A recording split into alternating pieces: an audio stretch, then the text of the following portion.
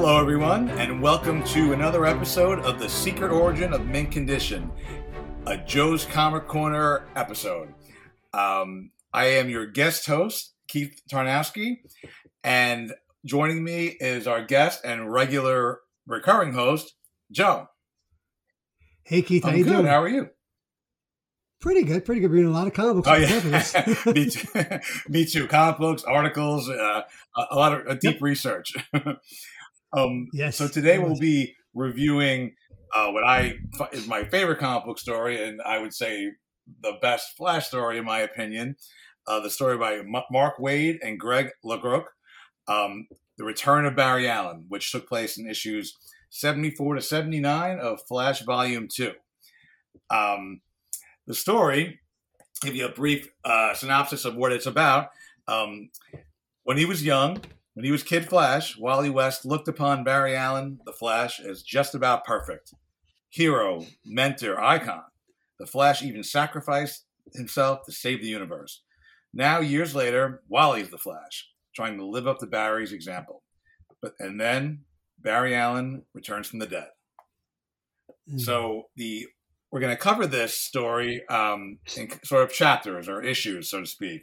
I thought I'd kind of, for the fun of it and switch it up a little bit, is pull one of my favorite quotes from each issue before Joe and I dig into it. So my first quote is from the first issue, issue 74, and it starts on a very optimistic note. This is Wally narrating. Once upon a time, Barry Allen sacrificed himself to save the universe. In tribute, I took his name and identity, but not his courage. That was his alone. Now he's back, and whatever tomorrow may bring, one thing is certain. He's the greatest hero I've ever known, and I'm proud to follow in his footsteps. So, first issue, number 74 of this. Joe, thoughts? What do you think looking back on this? You just threw a brand new thought into my head. Courage, right? As this story progresses, we're going to find that Wally has to find courage to do something to defeat. I don't want to give it. We should mention we got spoilers coming. Yeah, right? absolutely. Yeah, I feel like it's a 30-year-old story. Yeah, so yeah, absolutely. I personally feel like, as you know, when you are reading it, especially back in the day, as the revelation is definitely a gut punch. I don't think it takes anything away from the story. I think if anything, hopefully this episode will make people who didn't read it want to read it, and people who did read it want to reread it. Yeah. So, I mean, right off the bat, that's a great quote, because what happens, throughout as the story unfolds, is Wally has to dig deep, not only physically, but, internally, emotionally, to overcome. And it takes courage. It takes courage to face foes on the open battlefield, but it takes courage to admit your limitations. And Wally has serious limitations. Absolutely. That he has to overcome. So, yeah, that's a great opening quote. And what's great about, this story, I believe, stands alone as a great story. You can give it to anyone because it explains just enough backstory. But, if you were reading The Flash throughout Wally's run, or even especially Barry's before that, this really hits you even more. There's so much history between Wally and Barry and other characters that, pop up throughout it, that it really it delivers on a different level. For people who don't know, the title is called The Return of Barry Allen, but this is 1,000% a Wally West story. And coming into himself, not coming of age, but coming into being the hero that everyone knew he could be story. Very much so. And I love that cover. I'm looking at the cover of issue 74 with, all the too many speedsters and there's Barry in the middle, a few other Barrys, and there's a lot of Wallys around. Yep. And it's great because Barry one day, Wally and Linda, before they're married, obviously, are spending Christmas Eve with Jay Garrick and his wife Joan. Something they hadn't done for a while because Jay was missing for a while until right before this. And a knock comes on the door, and on Christmas Eve, a man in a red suit, well, not really wearing the red suit, but Barry Allen is there knocking on Jay Garrick's door, and everyone's shocked.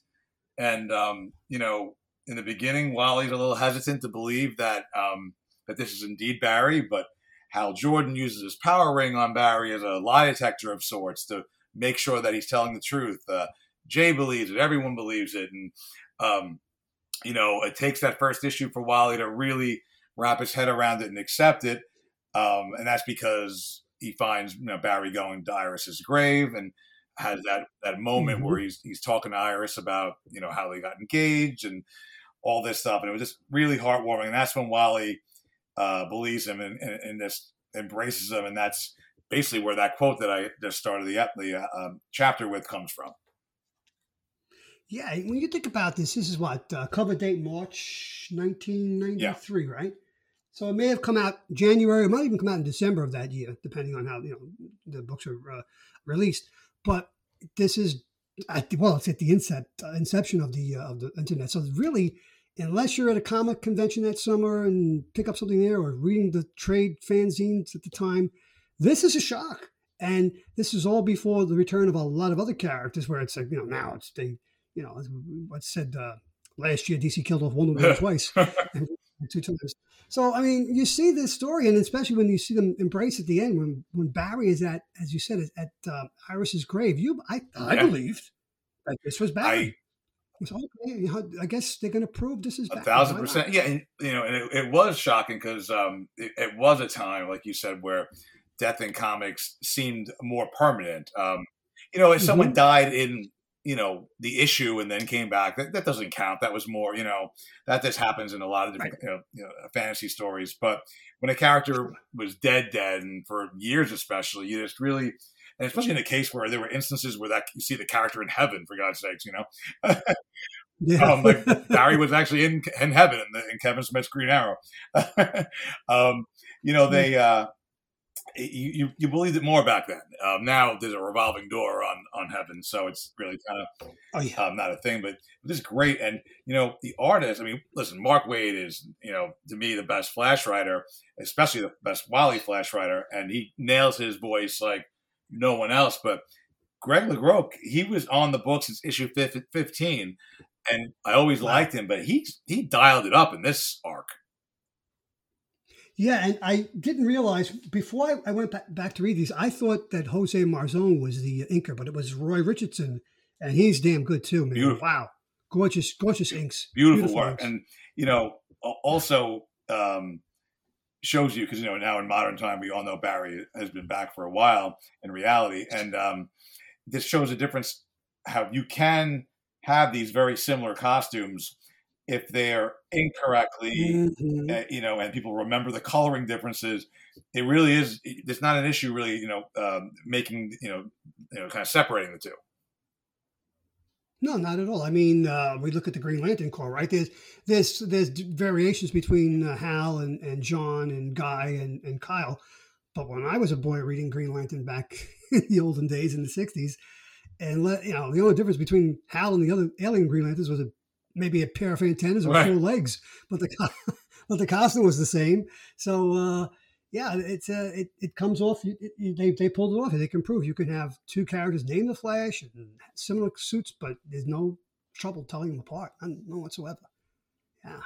So and we know we can tell them apart because not only because of the way they look, but absolutely. I mean, you understand why DC doesn't have 2 Flash posts, because in a sense they look very similar, but their personalities, they're very different. They're both courageous heroes, and always do the right thing. But then they're night and day. Barry's more of like an introvert, and very science minded, and they'll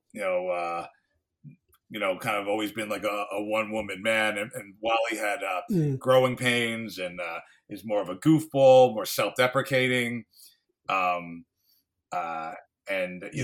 it took him a while. And listen, some of that could be because of the time. The heroes were more fully realized in the 50s, and when Wally took over the mantle, it was that whole deconstruction of the hero.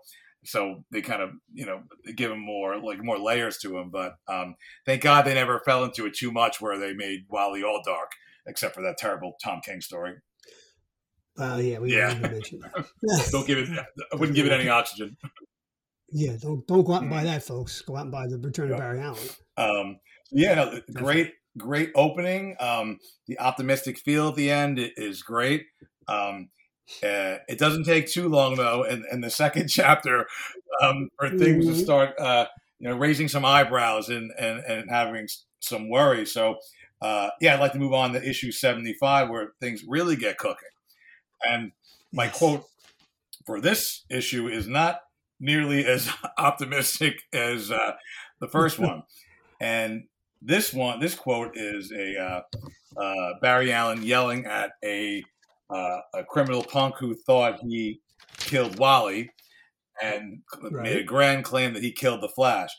And what Wally overhears Barry yell at the criminal isn't anything about missing Wally or avenging Wally. He yells out, "I'm the Flash. Do you understand me, punk? I'm the Flash." Yeah. And Wally hears this, and so we'll jump into that issue, number 75. Wally, that's the first crack in the armor of what everyone would used to refer to Barry as the patron saint of the DC universe. What did you I know it's an old story, Joe, but like you can remember what you were thinking when you first read that. Were you still thinking it was Barry, or maybe Barry was somehow corrupted, or what? Did you remember what your initial thoughts were? I thought that Barry was either somehow corrupted, or the fact, because he couldn't explain how he came back to when he materialized in an alleyway. I thought maybe Barry's return had affected his mind somehow, and because that's a trope we've seen in comics for ages, right? Where, Superman being exposed to red kryptonite.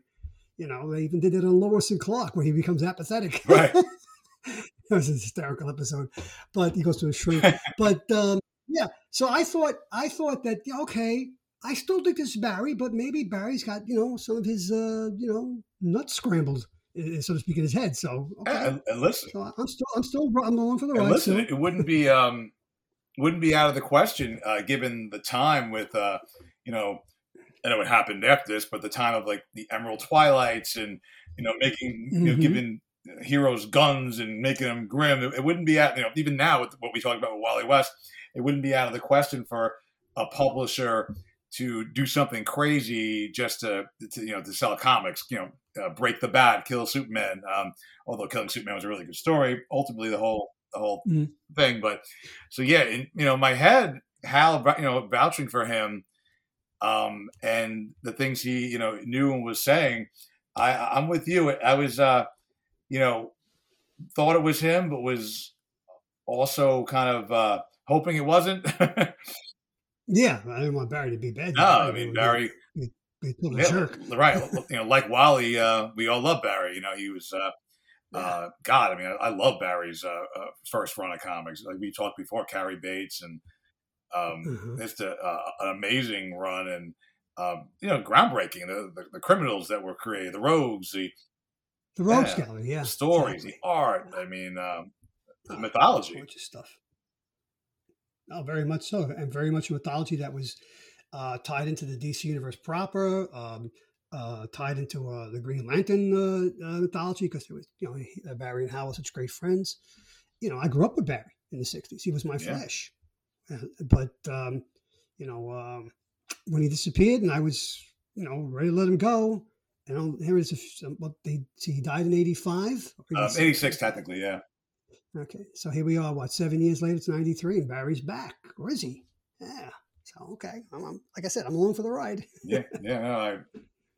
I feel the same way. It was just so well done, because you're kind of rooting for both of them. For Barry to kind of snap out of whatever it is, and kind of even though things didn't get that bad yet, but your heart's breaking a little bit for Wally as well. Oh yeah, well, yeah, definitely, yeah. So yeah, I mean, Wally, as you know, when we've discussed this ad infinitum, Wally is the Flash, and I think anybody who's read DC Comics for an extended period of time would admit that too. That Wally is the Flash, and I hope that in this coming DC universe at some point, Wally is the Flash on this big screen. That's what I'm hoping for. No, we'll see what happens. We'll get back to this. I would love it, but I also get a little worried that they would mess it up somehow and make Wally all dark or something like that. So like I would be cautiously optimistic about it. To get a little more on, because Wally West, no matter what, is always a optimistic and fun hero. Even when he has his moments that are dark, which he has in this story, they don't last long. Wally doesn't dwell in it. You know what I mean? So bring some humor to it. One of my favorite parts of this issue is when Linda is talking to Wally about Barry being back and all that. They're Linda's cooking tacos and they're talking about it, and Linda asks Wally what he's feeling, because it seems like he's acting a little odd. He's like, "Oh, I'm not gonna lie, I feel like maybe I might be a little redundant, being the third Flash and in Keystone Central City." And Linda and him kind of joke, where Linda jokes around about him maybe taking a new code name. And she starts throwing out all these names. And some of them are funny because he picks Quicksilver. He's like, "Well, that's very taken." And there's other ones like that are taken, like or lame. He thinks like Lightning. And then Linda comes up with, this stuck with me forever, like 30 years. She's like, "How about Mr. Zip?" And Wally laughs about it, and kind of tickles her and makes jokes about it for a while. And then one thing I love, he's like, he ends the conversation with like, "I'm the Flash, stay used to it." But there's that humor, it's always there with Wally in there. It's like, it's a different kind of humor. It's not Peter Parker, you know what I mean? It's more, I always kind of think of him, Wally isn't as smart as Barry. He's smart, but he's a little dopey. He's a little cocky and insecure at the same time. He's more complex, He's a very nuanced character, right. very much. He can be a jerk, and we all know. Yeah, and it's self-deprecating humor, but not to the point of a Peter Parker. No. Wally doesn't take himself seriously, but he's not a woe is me character. Not at all. Not at all. And he, which is why that one of the many reasons why that other story didn't work with him, because it just doesn't. Even the writer Tom King said he wished he never used that character. It doesn't fit. But he's not self-deprecating to that point. He's almost got like a cockiness to him, but not an obnoxious one. Yeah. He's unique. Yeah, he's one of the very unique, characters in the DC universe. He is I think he's the greatest legacy character. I would even put him in front of Dick Grayson. I guess that might be heresy. I absolutely agree. I mean, he's accomplished more. Yeah, yes, he has. I mean, he's the sidekick, the only sidekick in history that ever fulfilled the promise, quote unquote, permanently. I mean, 20-something years alone in the spotlight, and he's still a Flash now. So 30-something, 30 years. Mm-hmm. Dick might have been Batman for like a year or two in Morrison's run. And then, Bucky was Cap for a couple of years at Brubaker. But everyone knew those things were temporary. Wally was the only Flash, not only Flash, but he was the lead Flash from 1987 to 2008, and then 6, and then back in 8, but for like 20-something years. People, a lot of people might find this hard to believe because of the show being on for so long and Barry being in the comics and not getting a movie. It was 20-something years where most people didn't really talk about Barry coming back. The Flash was Wally for most people, even people that grew up with Barry like yourself. Yeah, no, very much so. I mean, the saying was that 3 characters will always stay dead: Uncle Ben, Gwen Stacy, and Barry Allen. And Uncle Ben is still dead, and Gwen came back a couple of times. And Barry's back now. But, I'm not going to begrudge Barry being back, but hopefully not at the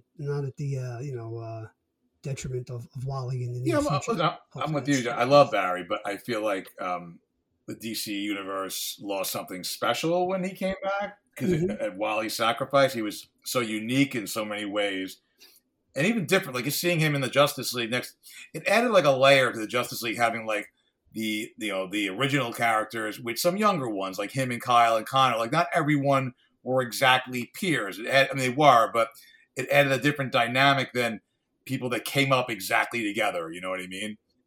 That's how they looked at each other. Like, Wally was as competent as the originals, but he still looked at them a certain way. But they still respected him. But then someone like Kyle was the newbie and was kind of like, it added something that now when it's just like the big 7 originals, it feels a little more generic to me. Yeah. But again, I think it's like a metaphor for DC Comics. When they did the New 52 and they took away the legacy, it didn't feel like DC Comics. Not at all. No. I was... And people on this podcast know what I think of New 52. There are a couple of good books. Most of the Batman run was good in the JLA, but nah. Yeah, I mean, they're bound to be something good, right? But yeah. But they did the Superman. I'll never forgive them for that. Hey, and listen, I mean, it proves in the pudding. I mean, when it took them a long time to, I wouldn't even say they reversed Crisis, because they didn't. They just added upon it. They kept basically that continuity. They just added the stuff we liked from before, but they flipped on the New 52 pretty quick. No, they had to, because the sales was just about a year into the New 52. The sales were going in the crap. Yeah. But I agree. But so anyway, why don't we jump to the next issue, 76. This one is this is where things really kind of turn and hit the fan. But before they do, I'll start with another one of my quotes. This one, again, more optimistic, is I don't want to, I got to give some levity because this next issue is pretty heavy. Life begins at 10. At least that's my story. Most kids my age have no idea what tomorrow brings. I know I didn't. Not until Barry Allen took me under his wing. He gave me purpose, a direction, an identity that would totally define my life. It was the greatest gift I ever received. And then, then things kind of go south. So anyway, in this issue, there's a new criminal empire that's been taking over in the Twin Cities of Keystone and Central. And there's a mysterious head of this organization that we don't know about yet. And they're called the Combine. And they're on the attack. So the J calls and the Flashes go to save the day. And while they're there, Barry and Wally get caught in this force field that is like shrinking at a rapid rate, and they can't vibrate out of it because it matches. It'll amend its vibrations if they do. So Wally has the idea if they both vibrate at the same time, that it'll kind of mess it up and they can sneak out. So Barry gets out, and Wally can't get out on his own, and he needs Barry to kind of grab his hand and pull him out. And that's when it takes a turn, and Barry Allen leaves him there to die. So at that point, Joe, you had to wonder who that was, huh? Serious doubts at that point. Yes, I'm trying to think back again 30 years ago, but very, very, very doubtful that this was Barry at this point. I had no inclination that it was going to be who it turned out to be, but shapeshifters and imposters are rampant in comic book universes. So I'm saying, okay, this can't be Barry, because even if he had his head messed up coming back, he would never do this to Wally. So and obviously, that last page of 70. There's two things I want to say about 76 that are homages. We've talked about this offline, but the cover to issue 76, Volume 2 is an homage to the cover of Flash Volume 1, number 184. And, I encourage our listeners to go to Google the cover of Flash 184, and they'll know what we're talking about. It's almost word for word in big lettering, a copy, and both Flashes, Barry on 184 and Wally on 76, look totally and completely defeated. So, and then that last page, Keith, where he's sitting with his heads in his hand, and where Barry announces to the Twin Cities that Wally is dead. The last page, the Flash is dead, and there's Wally's uniform, suit, whatever, sitting in what looks like a trash can. I'm going to ask you, Keith, do you know what that's about? You know what's really funny is I've read this story about like 20-something times, and I never picked up on it, but now that you say it, yes, I know. I know it. You know exactly, right? Amazing Spider-Man 50. No more. Right? Yeah, Spider-Man No More. So you know what? I read it many times, and I didn't realize it until tonight. When I'm looking at it, he goes, holy crap. The cover is an homage to a Silver Age Flash comic, and the last page is a cover to a Silver Age Spider-Man comic. And just like this is so freaking cool. So you're right. It's amazing. And it's the author Mark Waid, who was just one of the consummate comic book authors of the entire medium at any time, at any period. 1,000%. The guy, I've read, a couple stories I didn't really love by him, but overall he puts out some great quality and just knows the characters. And to be honest with you, I think sometimes the stories he has that are bad, I think are probably an editorial reason, like his Avengers, Oh yeah. Well, we've discussed that before. How sometimes a bad story may not be the author's fault. So it's the same thing with a bad movie. I mean, the director, goes off kilter with the script and wants to do things his or her way, and all of a sudden the movie falls apart. Even the actors can't. Absolutely. I mean, and I hear that. You hear that when you listen to like podcasts about movies or even comics from some of the writers. Sometimes they think they nailed something, and then when it gets released, they're like, "Oh my god, what a piece of garbage!" And sometimes things come together, and they're like, "Oh, how'd this even happen? How'd this come out so good?" Yeah, well, there's hits and misses that sometimes just happen organically, right? And it's like what do they call it, the perfect storm. Right. Yeah. So, but it happens all the time in popular culture. Yeah. So this issue was really, I mean, at the end of this issue, like you're drained too. I mean, you see how Wally is drained, and he's like, this is a low point. Now you had said in one of our text threads that this story you thought was kind of akin to Matt Murdock's Born Again, right? Yeah, absolutely. Especially because we've been talking about that recently, that it kind of like mirrored it. It also doesn't hurt that, the two redheads. Holy crap, I didn't realize that. You're right. Oh, I'm Mr. Missing the Obvious. That's right, the two redheads. For our listeners, we do have an episode coming up that does deal. It's James's book club first edition, first episode, and then the first book we read was Daredevil Born Again. So, but yeah, the two redheads, two guys that are they're not. They're both heroic in their own way. Obviously, Daredevil's Matt's a much more troubled individual than Wally ever was or ever will be. But yeah, I mean, it's Wally has to sink down to the lowest depths before he can recapture his himself and his heroism. Yeah, and very good point. It's funny, a little funny thing. I remember that I was listening to a podcast years ago with Matt Murdock on, I think, the Word Balloon podcast, and he was at the time he was writing Daredevil. I'm sorry, with Mark Waid was writing the Daredevil comic at the time. And at the time was right around the time where Flash Rebirth happened, and actually, I think even after, and while he was just gone, it wasn't being published. I think he didn't even exist in the comics at that point because it was New 52. And they were asking, what Waid thought about what was going on in DC and all that, and he was kind, but he made a comment like because he was writing Daredevil. He's like, don't worry, I'm taking care of Wally. I'm hiding him in the Daredevil book. He's got red hair too. I'm taking care of him.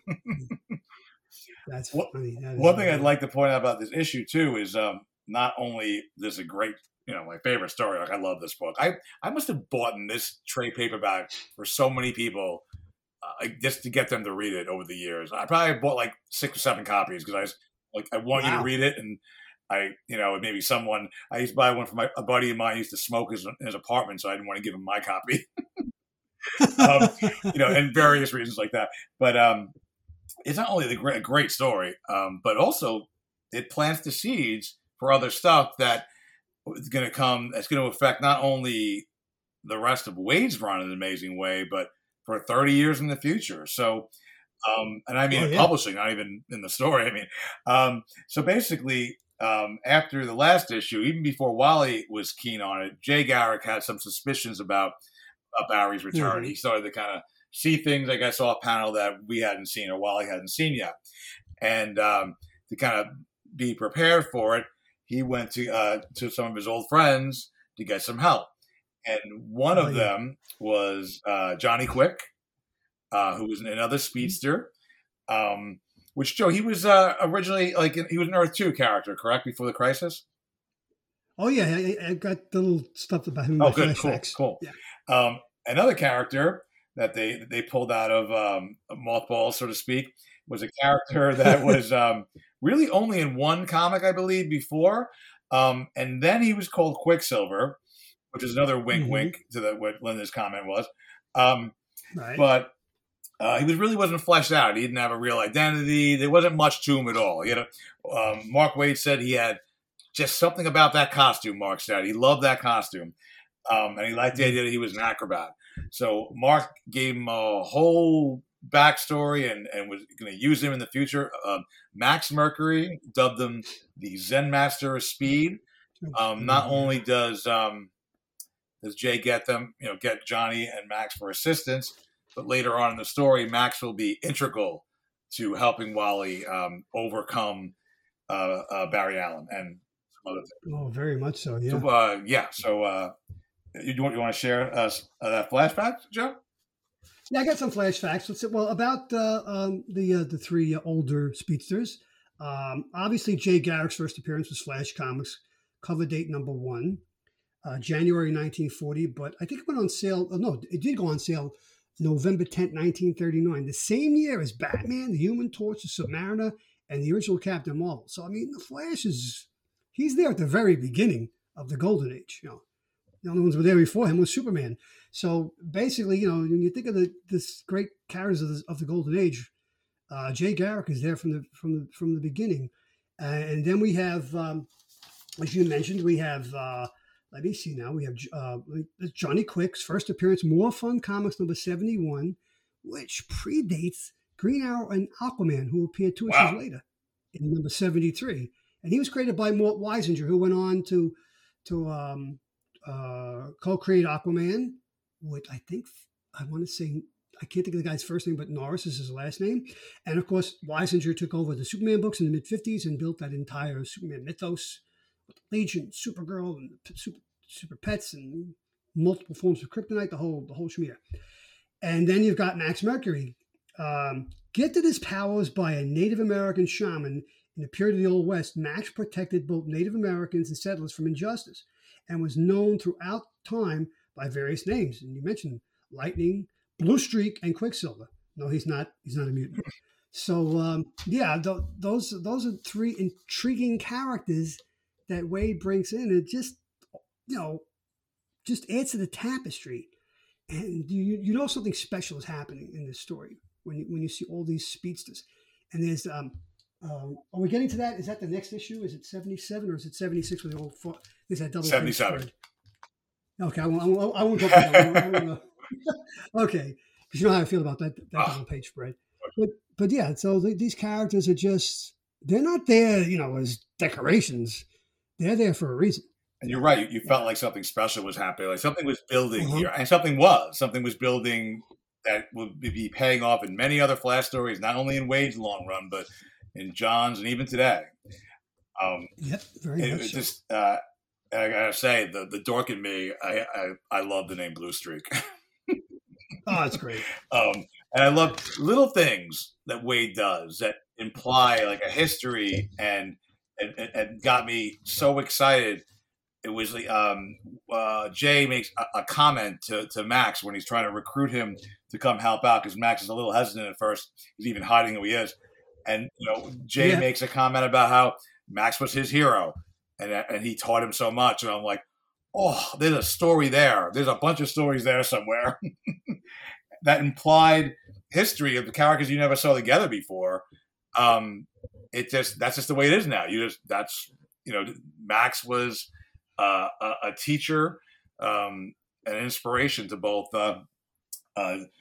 Jay and Johnny Quick, even though Johnny got teased a lot by Max.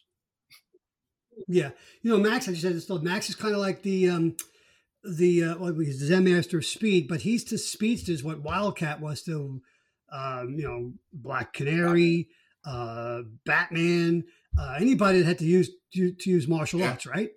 So that's again, this is Mr. Waid putting all the pieces together and building, world building, like beyond, Yeah, very much so. Because then not yet, but like with Johnny Quick later comes Jesse Quick, and it's just so much, and then seeds are planted here for, impulse and other Oh stuff. yeah. And, impulse is a great character, and he tortured Max Mercury for 70 something issues, Poor Poor guy. Max was just, I love that Impulse comic book, because it uses that old Warner Brothers cartoon where the thought bubbles are not words but pictures, yep. like the world stuff like that. That's how Bart thinks. That's That's a, Waid says it. That's how Bart thinks. that's how Bart thinks.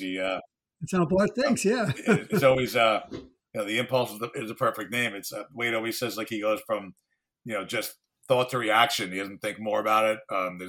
He even said the first arc in the impulse book was called the single synapse theory. Like, he just Yep. go right to it. But yeah, there's so much built here. It's not just an amazing story, but it plants the seeds for so many other great Flash stories: Terminal Velocity, Dead Heat, Chain Lightning, and the little ones in between, and stuff Johns did later. And like you said, the whole Impulse run. Yeah, great run. And no one gets Impulse like Waid. Like, no one gets it. Impulse, even though in the beginning, even Waid wrote him a little serious because he had to in the Flash story, but that was a comedy book. Oh yeah, something we need again. We could use some of those right now. You're not kidding. It's few and far between. So this issue is great. It basically has the betrayal of Barry, leaving Wally to die. You have Jay Garrick in the background putting together a team because he's already suspicious of what's going on with Barry. Planting the seeds for more stuff. And like you said, that last page is it's heartbreaking seeing Wally betrayed by the one person he loved more than anything and looked up to. Exactly. Yes. But then the next issue is where things really heat up. The next issue is probably one of my single favorite issues. It's just so much happens. You got Joe's favorite splash page. You got you got a big revelation. And there's so many good things. And Greg LaRocque's art is just on fire in this issue. I'm looking at it right now. It's gorgeous. And that double page spread, pages 6 and 7, is just amazing. And I'll tell you, in this particular issue, I'm going to have 2 quotes. Oh, great! Cool. Literally the first and the last page, because they're literally stuck with me so long. I love it. So my quote is in this issue. The first quote is the narration of Wally, saying, and this is how it reads: "His name is Barry Allen. He's the Flash, the deadliest, most ruthless supervillain ever to hold Central City in his thrall. And me, I'm Wally West, his biggest fan." That's that sarcastic. While he's a little down, down the dumps. He hasn't lived there like some characters do, but that's Wally speak. That's something he would say. There's talking about what Barry's doing. It's horrible stuff he's doing in this city. But he's like, and me, I'm his biggest fan. And just beating himself up because somehow he feels like this is his fault. Yeah, that's Wally. That's and it's a juxtaposition from what he. The opening in issue 74. Yes. So it's again, it's very well laid out, beautiful. He Waid plants seeds, and he makes them pay off throughout the series, throughout the 6 issues. You don't have to wait till the end for everything. And like you said, the juxtaposed, certain, he does that a lot. A lot of scenes are very much mirrored to other ones, and it's great. Why don't you tell me about your splash page you love so much? Well, I'm with you. That's pinnacle Greg LaRocque's art. It's the pinnacle of his art. It's beautifully rendered, and as I said at the beginning, Roy Richardson, the inker. I think you got to owe a lot to this to the inker also, pulling it all together. The coloring is vibrant and beautiful. Who's the colorist again? Let's see. Colored by inks colorist Matt. Yeah. Okay, there you go. So again, let's give everybody credit here. All the penciler, the inker, the colorist. It's just gorgeous, and I like the dust in the background because they're coming to a halt, and they're approaching Barry. We'll put that in quotes here, friends. Yes, at this point, that's safe to say. And I hate. I don't want to be the guy again. I don't want to be the guy from Gran Torino. Get off my lawn. But I don't think you're going to get, if you get a double page spread like this in a comic book today, and you do, it's not going to look like this. It's just not. And I don't know why. I don't know if the people are not up to the task, if the colorist is not up to the task, the inkers. Many comic books aren't even inked today anymore. It's penciler and colorist. And I think inking is so important to make these characters pop off the page. And this still looks like a comic book, and that's not a bad thing. I don't want realism in my comic books. It's not I'll turn on the news or I'll watch a baseball game, but I want to be I want shock and awe. I want my jaw to drop when I see a beautifully rendered page, and this is all that and more. Kind of go back to your point there. I'm with you. I don't want realism in my comics, but I'm going to quote something Brian Bendis says a lot, which whether people like him or not, it doesn't have to be. People can confuse things. It doesn't need to be realistic to be taken seriously. It has to be like true, honest to the story and characters. For that world they live in, right. It has to feel honest and real. It doesn't matter if you explain how the Speed Force works or how Batman gets his weapons. Like, it has to feel honest. And for me, especially the emotions and the character moments have to feel honest more than anything. I could deal with a little plot hole. They all have them. Every story, if you dig deep, even the best stories have things you could pick apart. But if the stories and the characters feel honest, that's it. Like, this splash page is beautiful because of the art. It's also beautiful because a lot of splash pages now in comics, I hate to be that guy too, but a lot of them are just pretty, just for pretty's sake. This isn't just beautiful art, is emotion because of what's happening here. Yeah, throwdown's about to happen. Between characters that love each other and think they do. There's more to that mystery, but Jay loves Barry and Johnny does too, and Max is trying to help. There's more oomph here. You pull up some, not all comics. There are some good comics being published. The current Flash, the World's Finest, other things, but so many of them, the splash pages are meaningless. It's like, oh look, this looks like a shiny toy, and that's it. Yeah. No, this is a shiny toy, but it's here for a reason. Yeah, and it's beautiful. And it looks more, and it's more than that. And I'm glad you mentioned what Bendis said about how it has to make sense within the story, because you quoted a great writer, a great comic book writer, and that makes me think of a great movie director who we lost last year, and that is the great Richard Donner, who said about Superman the movie, verisimilitude. It has to work within the framework. If you can believe a man can fly or can run at multiple speeds of sound and then eventually just multiple speeds of light, then it's got to make sense in that world. All the things that happen in the world have to make sense. And this is what Donner pulled off in that movie, and this is what Waid is pulling off in this series of books. Yeah, no, I 1,000% agree. Donner was just a gift. Those, that's the thing. Those two Superman movies. Yeah, there are a lot of things that happen that some people might think are silly, or unbelievable, like almost like too bombastic. But I never, even as an adult, doubt those things because that's the world I'm in, and it's honest to that world. Yeah. Now, when you have a story where certain stories where like the newer Batman, people think it's just more sophisticated storytelling because it's dark, and they explain little things that they think they're being like clever with. To me, actually, it makes it look sillier to me when something, it's still Batman. He's still a superhero. When you take something too seriously, to me, it stands out more being silly. And I never thought that the Donner Superman movies were silly. I took those as serious as a heart attack. Right. And it's the same thing with this story. Not serious, but you know what I mean? Like I took it seriously to myself, myself. It's not dark, but yeah. How old were you when you read this story? This story? I was actually in high school. I was 17. Okay. Oh, that was, cool. I think I told you the other night, I stopped reading comics for about a year or two, just because I was in high school. I had moved and met all these new friends, and I was more, my money had to go to alcohol or girls or something. And, which is I know a cliche story, but it was, nonetheless true. And a friend of mine in school was he liked Wolverine. And I really didn't know anything about Marvel. I read, before I stopped reading comics for that brief period, I read Spider-Man. That was the only Marvel I ever read. So Wolverine and the X-Men, when he showed me a book, it didn't look right to me. I love him now, but I didn't like it. But he wanted to go pick up the new issue of Wolverine or something, and I went with him. We were walking home from school, and I was just digging through the back issues, and that's where I picked up these issues. And I was blown away. I was just like, it was unreal to me. I couldn't believe it. I was just sucked right back in. This brought me back into comics.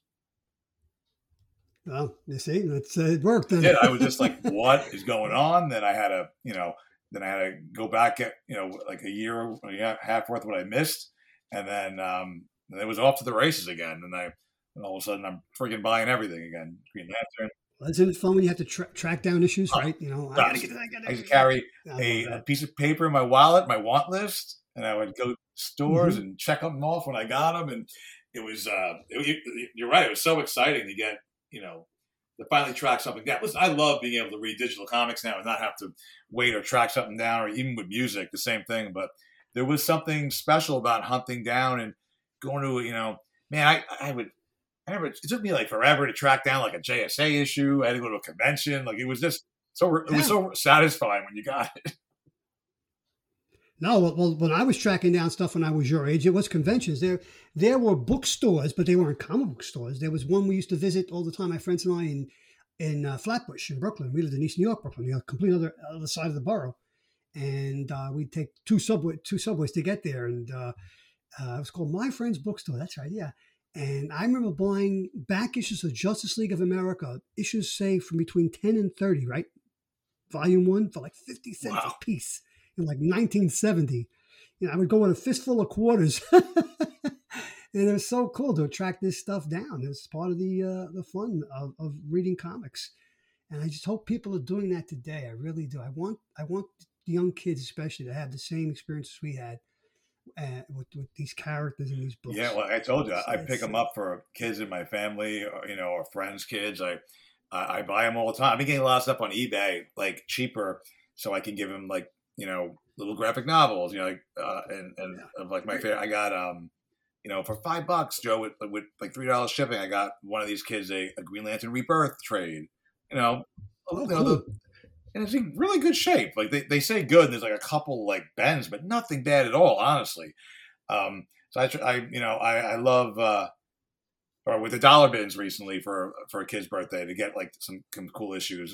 Just because you want to kind of, I almost love, we've gotten out of comics. I want to kind of pass that on, and you can tell when some kids got it in them. That like that look. They love it. And it's there's nothing better that excitement of tracking down issues, that excitement of learning about characters. Just like, looking into the history of a character. And it's just, it's your own world. I think one of the things, especially when you and I were younger, because, now there's like streaming services and these kids have everything at their disposal.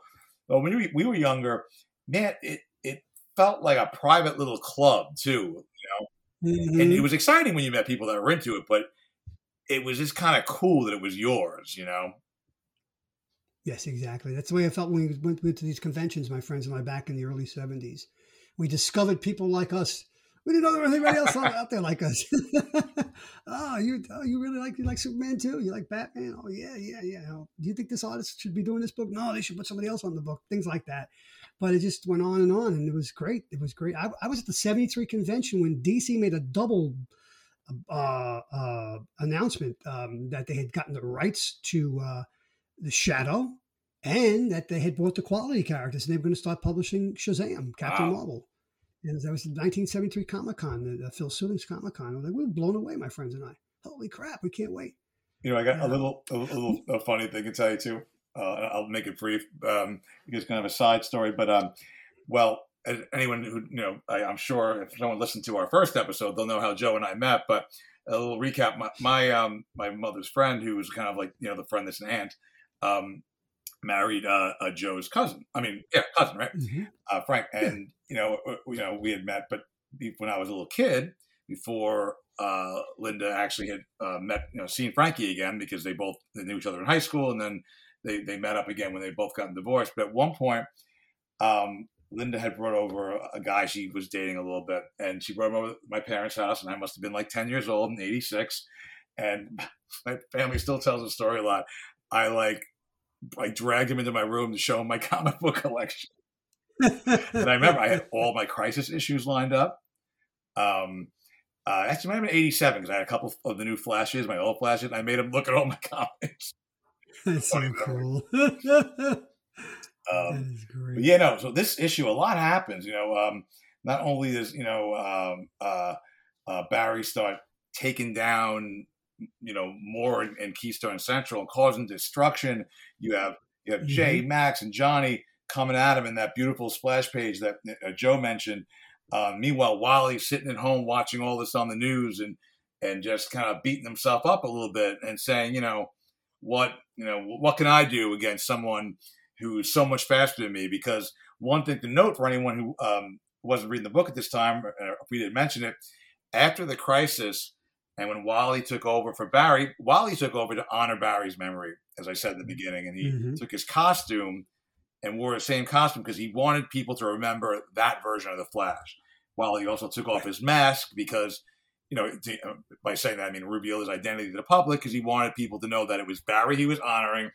This is a different person. But Wally immediately after the Crisis had lost a lot of his speed. He was, he could, run like, I think the max at that point was like 700 miles an hour. And when Barry was alive, Barry and Wally could run at the speed of light, and they were crossing dimensions and all that. Speed of light, yeah. So in this book, Wally is, he's gotten faster since when he first took over being the Flash, but he still wasn't anywhere near Barry or Jay or Max or Johnny in speed. He was pretty much the slowest character at this point in this story. So Wally's at home. He's like, first of all, he's beating himself up, and he's upset because his mentor and best friend, had tried to kill him and was, destroying his hometown and his own legacy. So that's where everyone is at that point. Wally's home, and Jay and the guys are trying to take down on Barry Allen, and it's getting really serious, getting dangerous. People are getting hurt. It's a fantastic issue, though. And Joe mentioned it gives both Jay, Max, and Johnny some really cool moments too through the story, which is another thing that you don't see as much these days in the newer stuff. They tend to make the older guys seem like they're incompetent, which it always annoys me. In this story, Jay and them are giving it as good to Barry as they get. Trouble is, Barry Allen's still the fastest Flash. Yeah, is it this story where they mentioned that Jay may be faster, but he doesn't have the endurance because Barry's is younger. Exactly. Right, but they're pretty close. You know what I mean? So at that point, close, it makes a difference. But while this is happening, while this is all going on, everyone's fighting, and unfortunately, Jay and them are getting their butts kicked at this point. At the same time, they're flashing back. Wally is just kind of walking aimlessly through town, and he finds himself looking like Don Johnson. Oh my God, totally. From Miami Vice. He's got the stubble. He's got a white suit and a black tank top. Like it's hilarious. It really is pretty funny. But he's walking around aimlessly, but not so aimlessly because he finds himself in the same alleyway where Barry Allen said he materialized in the beginning of the story. And he's just walking around looking, thinking he might find answers, really probably more of a Hail Mary kind of way, but also just kind of walking around trying to find answers even to anything in life that's going on with the situation, not necessarily specific. At the same time, they keep flashing back and forth, and Jay and them are getting, their butts handed to him even more. And then Wally hears a bum in the alley say one word that really pulls things around. He hears the word Iris, which is Barry's late wife, who was killed by the Reverse Flash, Professor Zoom, who was Barry's number one enemy throughout his run. Wreaked havoc on his life for so long. So Barry, runs to the homeless guy, I shouldn't say homeless guy, and bribes him, gives him money for the book. because he's reading a book with the word iris, and Wally feels that that's probably not a coincidence.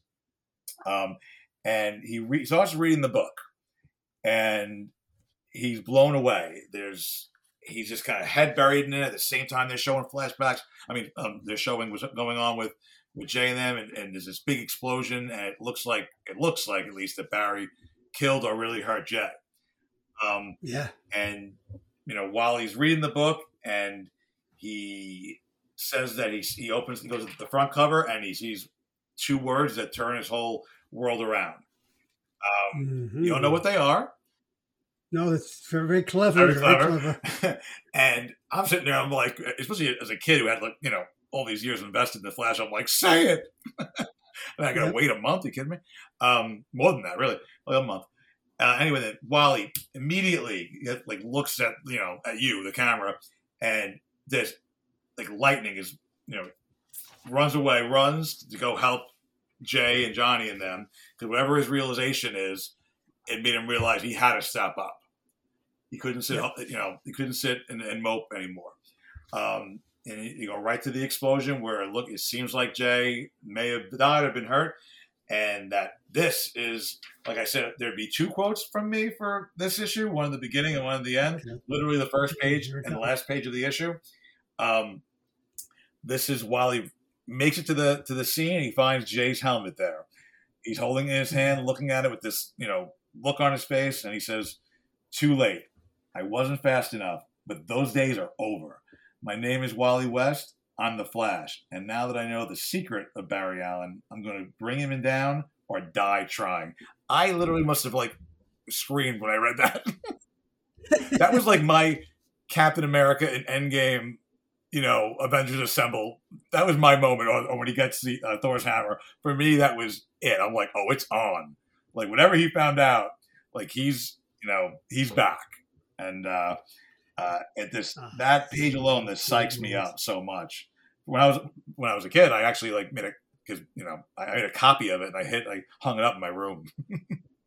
I had right, and now it's easy to do that. Back then, I had to bring it to school. It was a whole thing. It was black and white then because but such a great moment, and also beautiful art.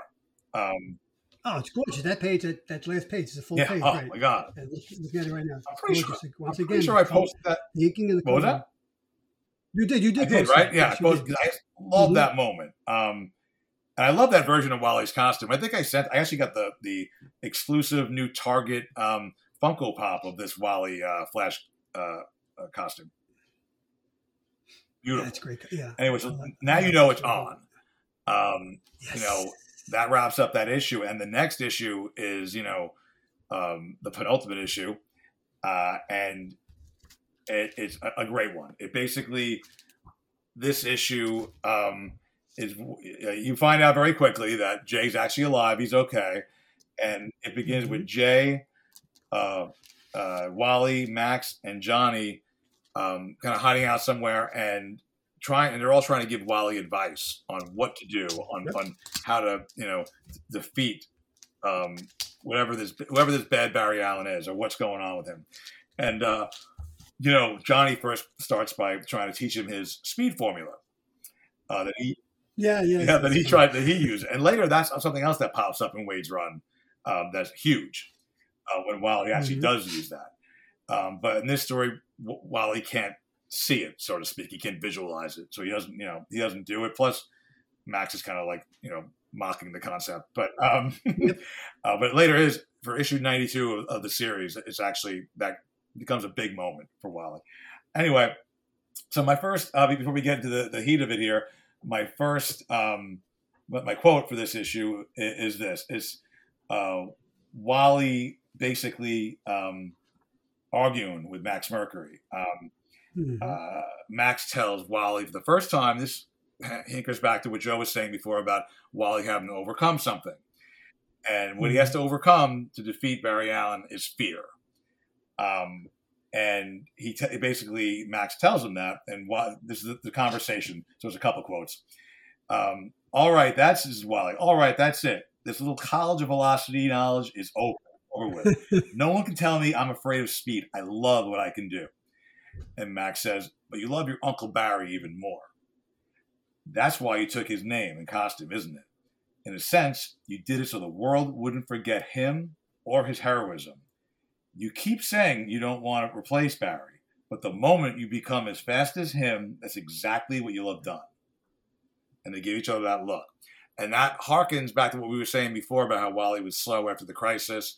And throughout the run, before this story, 70-something issues before, Wally was always slower, losing his speed, almost messing up on purpose often, almost being a jerk on purpose often, because deep down, his biggest fear is to surpass Barry Allen. And he's going to have to overcome that fear in order to defeat this villain and to basically become the man he's meant to be. Now, do you think that when the book started, Volume 1 Flash, Volume 2, number 1 after the crisis, do you think that the original writers, Mike Baron and William Messer-Loebs, had that in mind? Or do you think this is the genius of Mark Waid? I don't think that Baron did. I do think that I definitely think that Messer-Loebs did. I think there was even hints here and there in like one of the annuals. Right, also, later on, Waid was like one of the editors on the book with Messer-Loebs. I think it was there. I forgot that. There's like one annual where it comes up. There's Tina McGee mentions it. Wally's therapist mentions it. Wally was in therapy because, of course, it was the 80s. They allude to it a lot. They also allude to Barry being dead and choosing Wally, like when he became one with there wasn't a Speed Force yet. That was correct. That was more approaching issue 100. But they alluded to in death, Barry chose Wally. There were a lot of things kind of planted there. I think Messer-Loebs did, yes. I don't think Baron did. I think Baron was just going for like an edgier Wally and a more realistic and Power Scope Wally. Yeah, I agree. Yeah, I think that's definitely what was going on there. I'm just looking through the issue right now. The fight scenes are great. So great. Even Wally's like, just how he talks to people, it's so unique to him than other characters. Even when Max makes a comment, when Max is like, trying to teach him the speed formula, Max says something to him like, "You look skeptical. You wonder what could be learned from this old man." And Wally says, "I'm trying to be polite." That's Wally, and that's also Waid, because that's Waid says he basically pretty much gave Wally his personality. Well, there you go. It comes through on the page, definitely. And I just turned to the final page of the issue. So our listeners, if they don't know, they're going to find out who this Barry Allen is at the end of issue 78. And it's like, it was a holy shit moment for me. I at this point, I knew it wasn't Barry, but I didn't think it was this guy because he was supposed to be dead too. Well, yeah. So basically after the guys try to give Wally advice, and Max's advice being more, the most important, Wally tells them who it is, but we don't find out yet. Wally just tells them, right. And they're all shocked. And he's like, "I have a plan." He's like, "I need you to do this and that and get Barry to the Flash Museum. I'll be there." Mm-hmm. And when they're there, Barry's a little beat up because Jay gave him a good beating, and his costume's all messed up. So Wally throws him one of the classic Flash rings and tells him to suit up. So Joe, tell us who is Barry Allen in this story? Barry Allen is Eobard Thawne, the Reverse Flash. Holy crap! Holy crap is right. Oh wow! One of the better jaw-dropping moments in my comic book reading history. This is right up there with, I believe it's the one issue special, the Sinestro Cold War at the end, where it's the Anti-Monitor and who else was it? Superboy Prime. It's like, how they get? Oh my God, they're in deep shit. And the Cyborg Superman. And the Cyborg Superman, but this predates that, and this is to this point. I know Superman's already. Well, this is going on. They're doing a funeral for a friend, if I'm not mistaken. So Superman had died, a year earlier, but we knew that was less. But this is just so big. Holy crap! This is, I sound like Frank Barone from Raymond. We're watching too much of that lately, but it's a great comic book moment. It's everything you want in a comic book. It's 5 issues in. He's built his way to this it's a great payoff. This is how you write a comic book. I hope our listeners, if they haven't read it, will go back and read it. And if there's anybody who's in the industry right now listening, yeah, you should read it too. This is how. And like you said, when you said about Barry coming back, it was also more of a punch because again, back then characters didn't come back from the dead. At least not like this. This was a big death. Like Barry, he was not only, it wasn't like he disappeared. Barry killed him. Barry had to break his neck to save his future wife Fiona's life. And there was a body. It wasn't, back now they can literally give him a body and they'll bring him back a minute later. They don't even care. There's no punch or impact with death, which is why I wonder why they even bother doing it. But like this was like, he's dead. Like it actually, when you say, "Oh, they can't be him. He's dead," people actually were like, "Yeah, you're right." Now it's a joke, but it's like whatever. Like Joe said before, Wonder Woman died and came back twice last year. But so but cleverly, which is great in both respects with Barry and Thawne, he didn't bring either one of them back from the dead. You find out that basically this is a Thawne from before he met Barry Allen. Right. It's kind of a convoluted way of telling, but they don't go too forward. It's not like the Flash TV show where it's like what is going on. Oh my God, no! This really this is easy to understand. I think for most people. Oh yeah, it's very linear. Very linear. The Flash show, there's like 45 Thawnes. He's been dead. He's the Thawne with the other face. This one is ridiculous. No, they just throw stuff in after each commercial to tell. Oh, let's be clever, and it's not. They also use him too much. They use him too much in that Williamson run too with Flash. Like Jeff Johns said something years ago, which is ironic because he's the one that started using him more later. He said that Zoom, whether it's Hunter or Thawne, like it should be a big deal when he comes out. It should be once in a while and a big deal. Mm-hmm. Which is this was crazy. And honestly. Thawne wasn't used in a meaningful way. Zoom wasn't used again for a meaningful way until 197. You know what I mean? Like he might have popped up in a background or like, a time travel story quick. He was there. He wasn't the villain of a story, But yeah, so you find out it's Thawne and it's even though it's Thawne and not Barry, Thawne was still as fast as Barry Allen. So Wally is still at a disadvantage. Wally still has to overcome his fear if he has any hope of defeating Professor Zoom. Exactly. And then we get this beautiful. I don't want to jump the gun. I'm looking at issue 79. I love the square. Oh yes, yeah. It's heavy in the hand. It's a great. What a triple-sized issue, right? Yeah. And the cover looks like a panel from the as you would see in the comic book. The artist on that was different. Who was that artist on the cover? Oh wow! Did they list the cover artist? It wasn't Greg LaRocque. He did the rest. No, you know what? While you're, I guess, do you want to move on to this now? Yeah, actually, honestly, otherwise we kind of went over basically what happened. Yeah, so we can go to issue 79. I'll look up meantime. Absolutely. The title of the story of 79 is called The Once and Future Flash. I love that title. Me too. And what we're going to get into the whole, the story and the revelations and all that. But I'll start again with my quote of the issue, which kind of answers the question of the whole how Wally overcomes his fear. The quote or quotes of this issue takes place while Wally is fighting Thawne, and Thawne is still kicking the crap out of Wally. He's got no chance. He's done. He's really he's going to die if he can't overcome his fear and just kind of step into the role he needs to.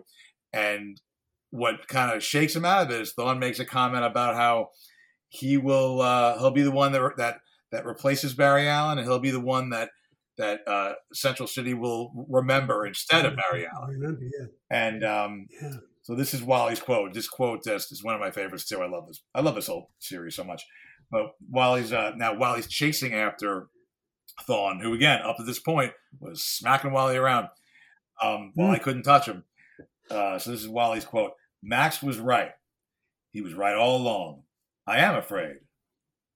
I'm afraid of replacing Barry, but I'm more afraid of letting this bastard do it. And he is punches Thor in the back of the head, and Right in the back and of the that's head. it. He just basically takes over and is beating the crap out of him. But we can get back to that. But the issue. Who did the cover art, Joe? Do you know? Ty Oh my God! Templeton. Wow. Yeah, I found it on Mike's Amazing World, which is What a else great has he website. done? I feel like I know his work. I believe Templeton.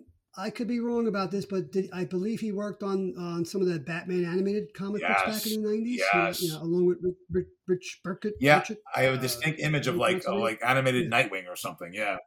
Yes. So yeah, and he's a great artist. He has almost a cartoony style, but it works. It really does work. It's very very clean, and it's just a beautiful line work. You're right. It was definitely not Greg LaRocque, but until I looked it up, I didn't realize it was him. So anyway, yeah. So basically, Wally has revealed him as Thawne. Again, we'll get back to the fight later, but Wally still needs to know, like, what happened. How did you do this? How did you pull off your own resurrection?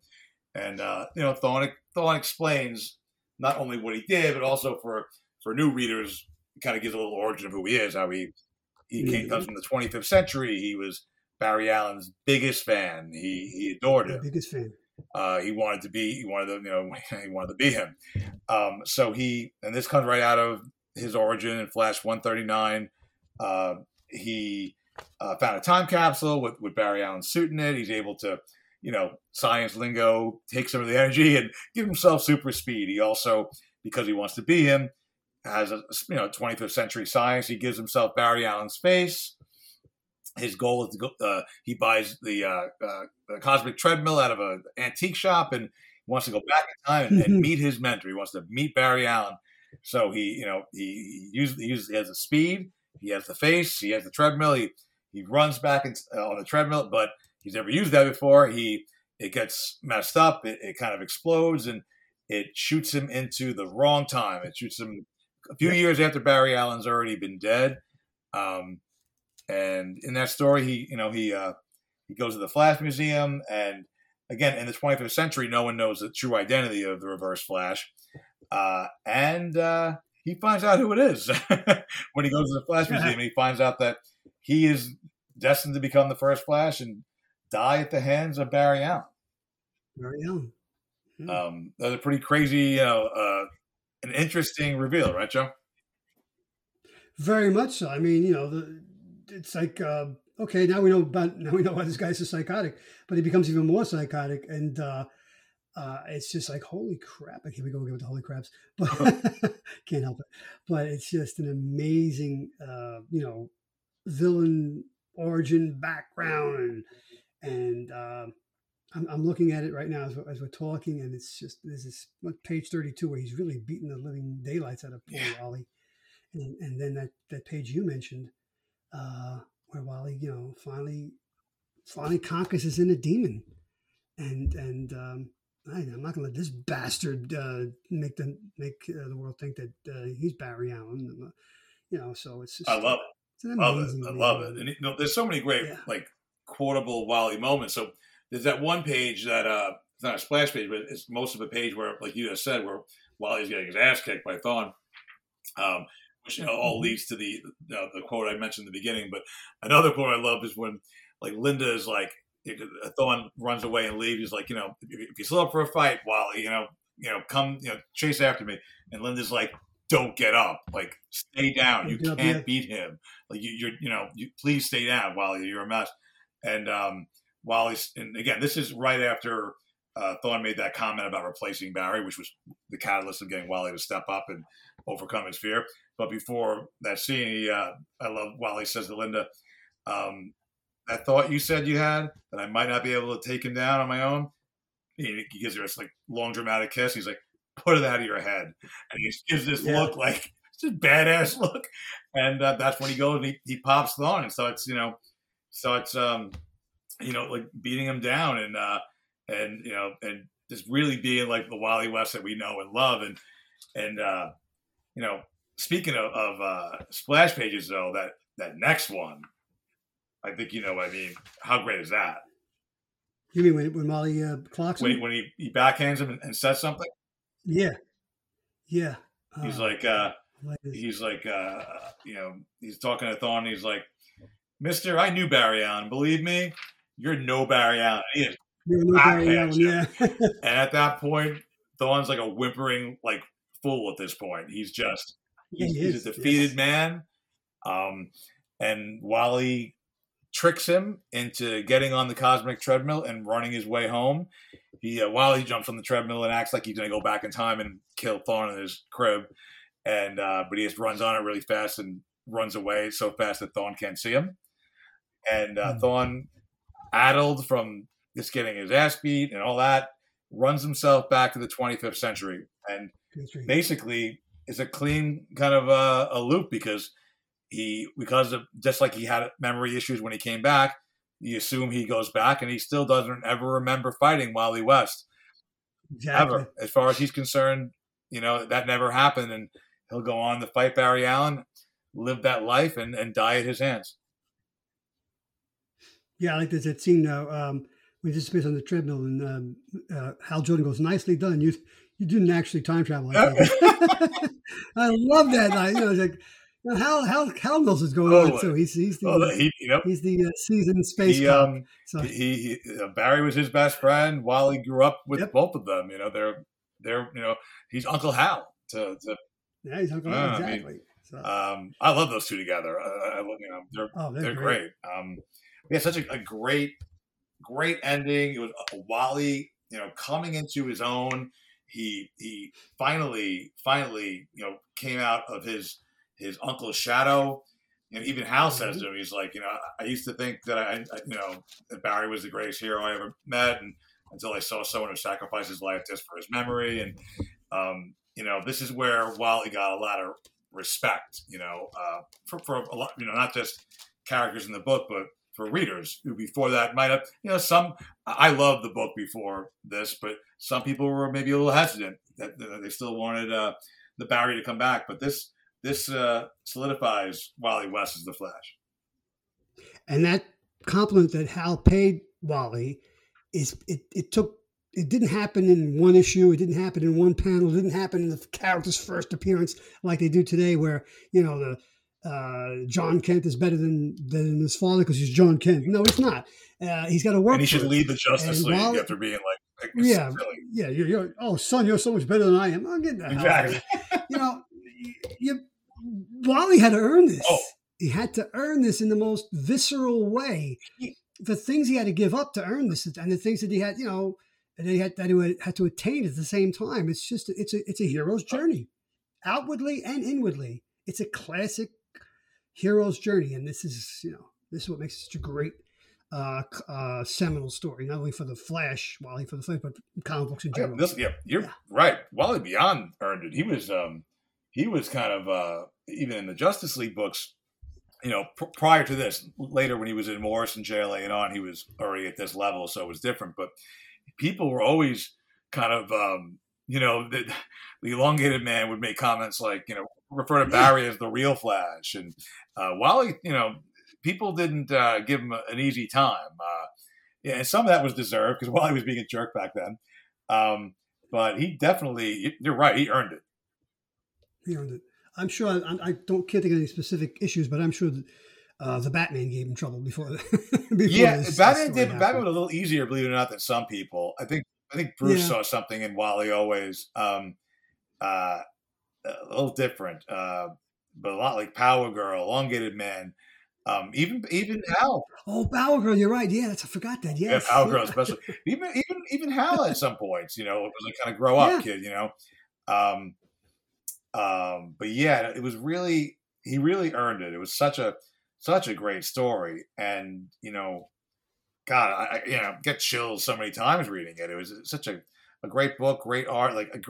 I feel like this is one of those things. I always say Wally to me is the most developed and fleshed out character in comics, at least for DC.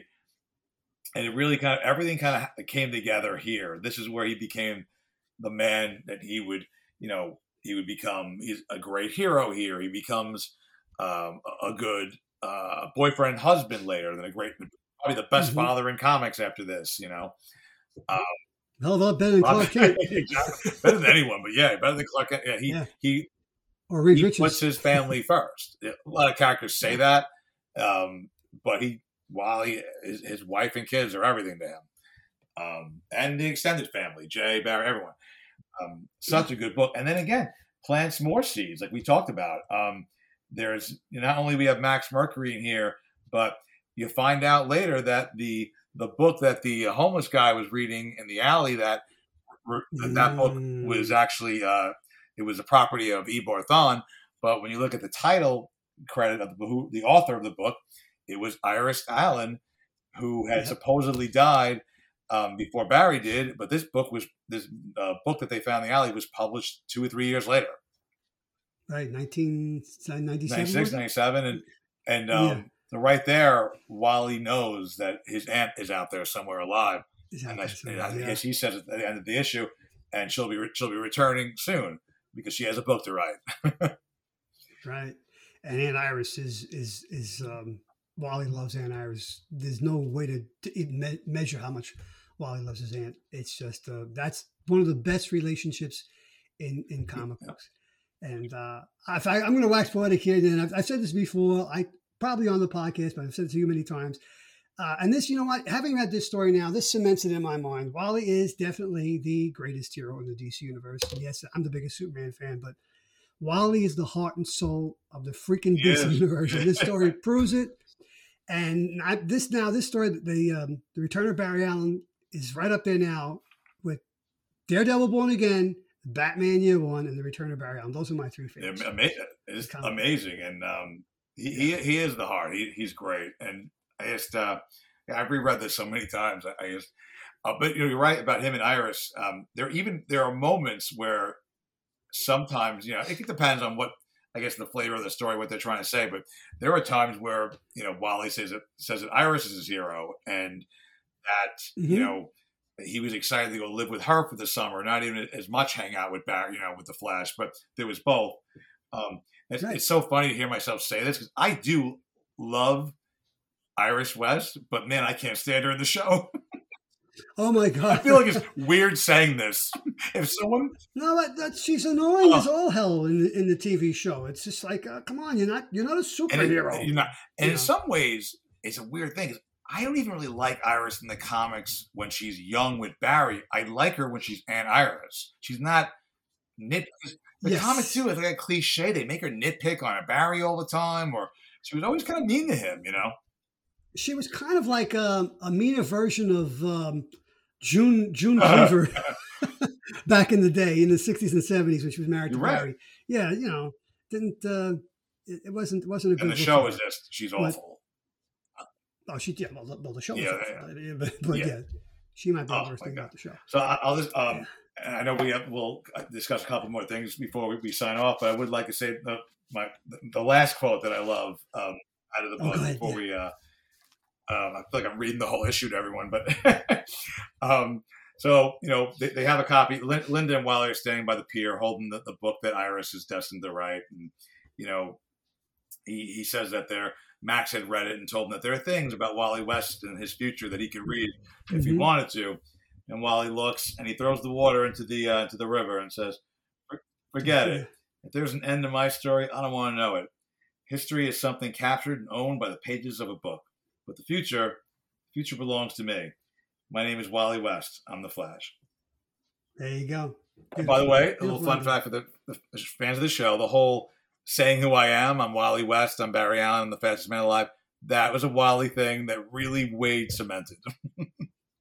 Yes, and it was the first couple of seasons of the TV show, right? It's a great opening, but it was definitely a Wally thing. And Waid would make it funny sometimes. Like he would kind of mix it up. It was he was really good at like those intros. Yeah, I have a couple more flashbacks. I'd love to. Yes. Okay, so Barry. So we're talking about Barry. Barry Allen's first appearance, Showcase number 4. I think most people know that. Cover date September, October 1956. Who wrote that again? So that means you probably. Who was that? Who wrote it? Oh, that's Bob Kenninger. Bob Kenninger, Carmen Infantino, inked by Joe Kubert. My God. Incredible, Amazing, right? Absolutely. And then, of course, Wally, and I said this in the past, it bears repeating. Wally's first appearance, Flash, Volume 1, number 110, cover date, January 1959. Wally predates the entire Marvel universe. Case closed. That's what I'm going to say. I mean, I'm not putting down how much I love the Marvel universe and what Stan and Jack and Steve and Don Heck and Roy Thomas did, but before Fantastic Four appears on the stands in '61, Wally's already made his appearance. So, Wally, if this story does not give him the respect that he so rightfully deserves, then I don't know what would. But please, folks, if you go out and buy this story, you can buy the back issues. They're probably not that not terrible. If you go to a con, you go to a con, you can probably find them in $1 or $2 bins. Sure. And also, if you can get Green Lantern Volume 2, number 40, and read that before issue 77, it'll help even add a little more. Yeah, I forgot about that story. Yeah. There's even a Dark Star in that story. I'm looking at the cover right now. It's Hal, Wally, and Barry, of course, and a Dark Star. Yeah. So, but where else can you find this, Keith? Yeah, it's collected, right? In new collections that are like currently being published, they have the Flash by Mark Waid. I believe it's 8 omnibus like trade paperbacks. Wow. They're like $25 a pop, I think. But they're worth it. There's a lot of bang for your buck in there, and they are beautiful editions. I believe they're on the Hoopla app. I think James and I discussed it recently. Good. If you want that, I will say, because again, I'm like a drug dealer with this story and so many other comics. I bought recently 2 copies of the Return of Barry Allen trade paperback on eBay. With shipping total, I got them for like $10 to $12 each. If you give them to like people I know, but it's a great deal. I mean, that's basically what the cover price was for it. In pretty good shape. This trade paperback doesn't have to be perfect, but those are where they're collected. If you have DC Universe Infinite, not only is that on there, but Mark Waid's entire run's on there. I recommend starting with that because if you read Born to Run, especially, it adds so much to it. That's where he starts his run. Right? It's Wally's origin, and it's very much about Barry and Iris and him. It's a great companion book to this. But it's on DC Universe app. I think that's pretty much it where it's collected. Mm-hmm. Okay. Yeah. Well, I'm probably going to go out and get a copy myself. I've got the originals. You don't have one? Them in the box. I didn't read that. No, I got the originals. Okay. I had to pull out the 7 issues to read this with the Green Lantern to read this story. I don't have one. I've got a Daredevil Born Again. I've got multiple copies of Batman Year One. No, that's the Dark Knight Returns. I have multiple copies of it in trade, but yeah, this is. I've never given this story to any. I've given people I know Daredevil Born Again and Batman Year One. It's a great gift. Gift. Yeah, this is. I'm going to find somebody to give this to. Find somebody in the family. Great gift. It's a great story. It holds up. It really does. I mean, without a doubt. It's a classic superhero story. It's got everything you want in a superhero story. It's got action, adventure, mystery, intrigue. It's got, soul searching. It's as I said before, it's a journey outwardly, but more importantly, it's a journey inward, just as important. And that's what, you get to see the soul of this character. And that's why we love him so much. Yeah, no, he's, this guy, Wally West was my favorite character since I was 10 years old. Well, as I said, I'm pretty sure he's my favorite now too. I haven't been too happy with what they've been doing with Superman the last 10 years or so. And yes, there's that story that happened with Wally. We won't mention it. We won't say that. Like he who should not be named in the Harry Potter movies. But for the most part, I think Wally is probably the best written DC character over the last. Well, how many? Well, since he's been around since 1959, so what is that? 64 years. Yeah, I equate him and Matt Murdock again, not just because they're redheads, but because I think they both are each company's most consistently well-written characters. Completely agree. Matt Murdock is is the best Batman Right, comic right. in the last Right. 60 years. And Batman's had some pretty good Absolutely. comics, but he's also had some he's also had some down periods. And also, there's too. a unique character, Matt, compared to other superheroes. Yeah, you know what? When you talk about that, Matt Murdock, Daredevil was the last mainstream superhero that I glommed onto, and that was I only picked up his first issue, which was 158, when I heard about the Miller, what Frank Miller was doing with Daredevil. And so that was 1979. I'd been reading comics at that point for 13, 14 years. And Daredevil was the last mainstream character that I started reading regularly. I don't know why, but I'm sure glad I picked it up. Yeah. Yeah. And, so, yeah, you're right. It's interesting parallels and dichotomies between Matt Murdock and definitely. Yeah, you're right. 100%. Yeah. Do you have any recommendations, Joe? Anything new or? Well, obviously the recommendation is to pick this story up. Okay, yeah. I also have. I got something else here. Right, I do have something. I got this. Well, a couple of years ago, but I don't think I've ever mentioned it. I have it's an omnibus, kind of a small one because it's volume 1. It's a Silver Age Sewer Squad omnibus volume 1. And why I picked this up is because when I spoke before about Flash volume 1, 184. The cover was by Ross Andrew and Mike Esposito, and this entire book has all 6 issues of the A Brave and the Bold Suicide Squad, all penciled and inked by Andrew and Esposito. And then the second half of the book is the Star Spangled War stories, the war that time forgot.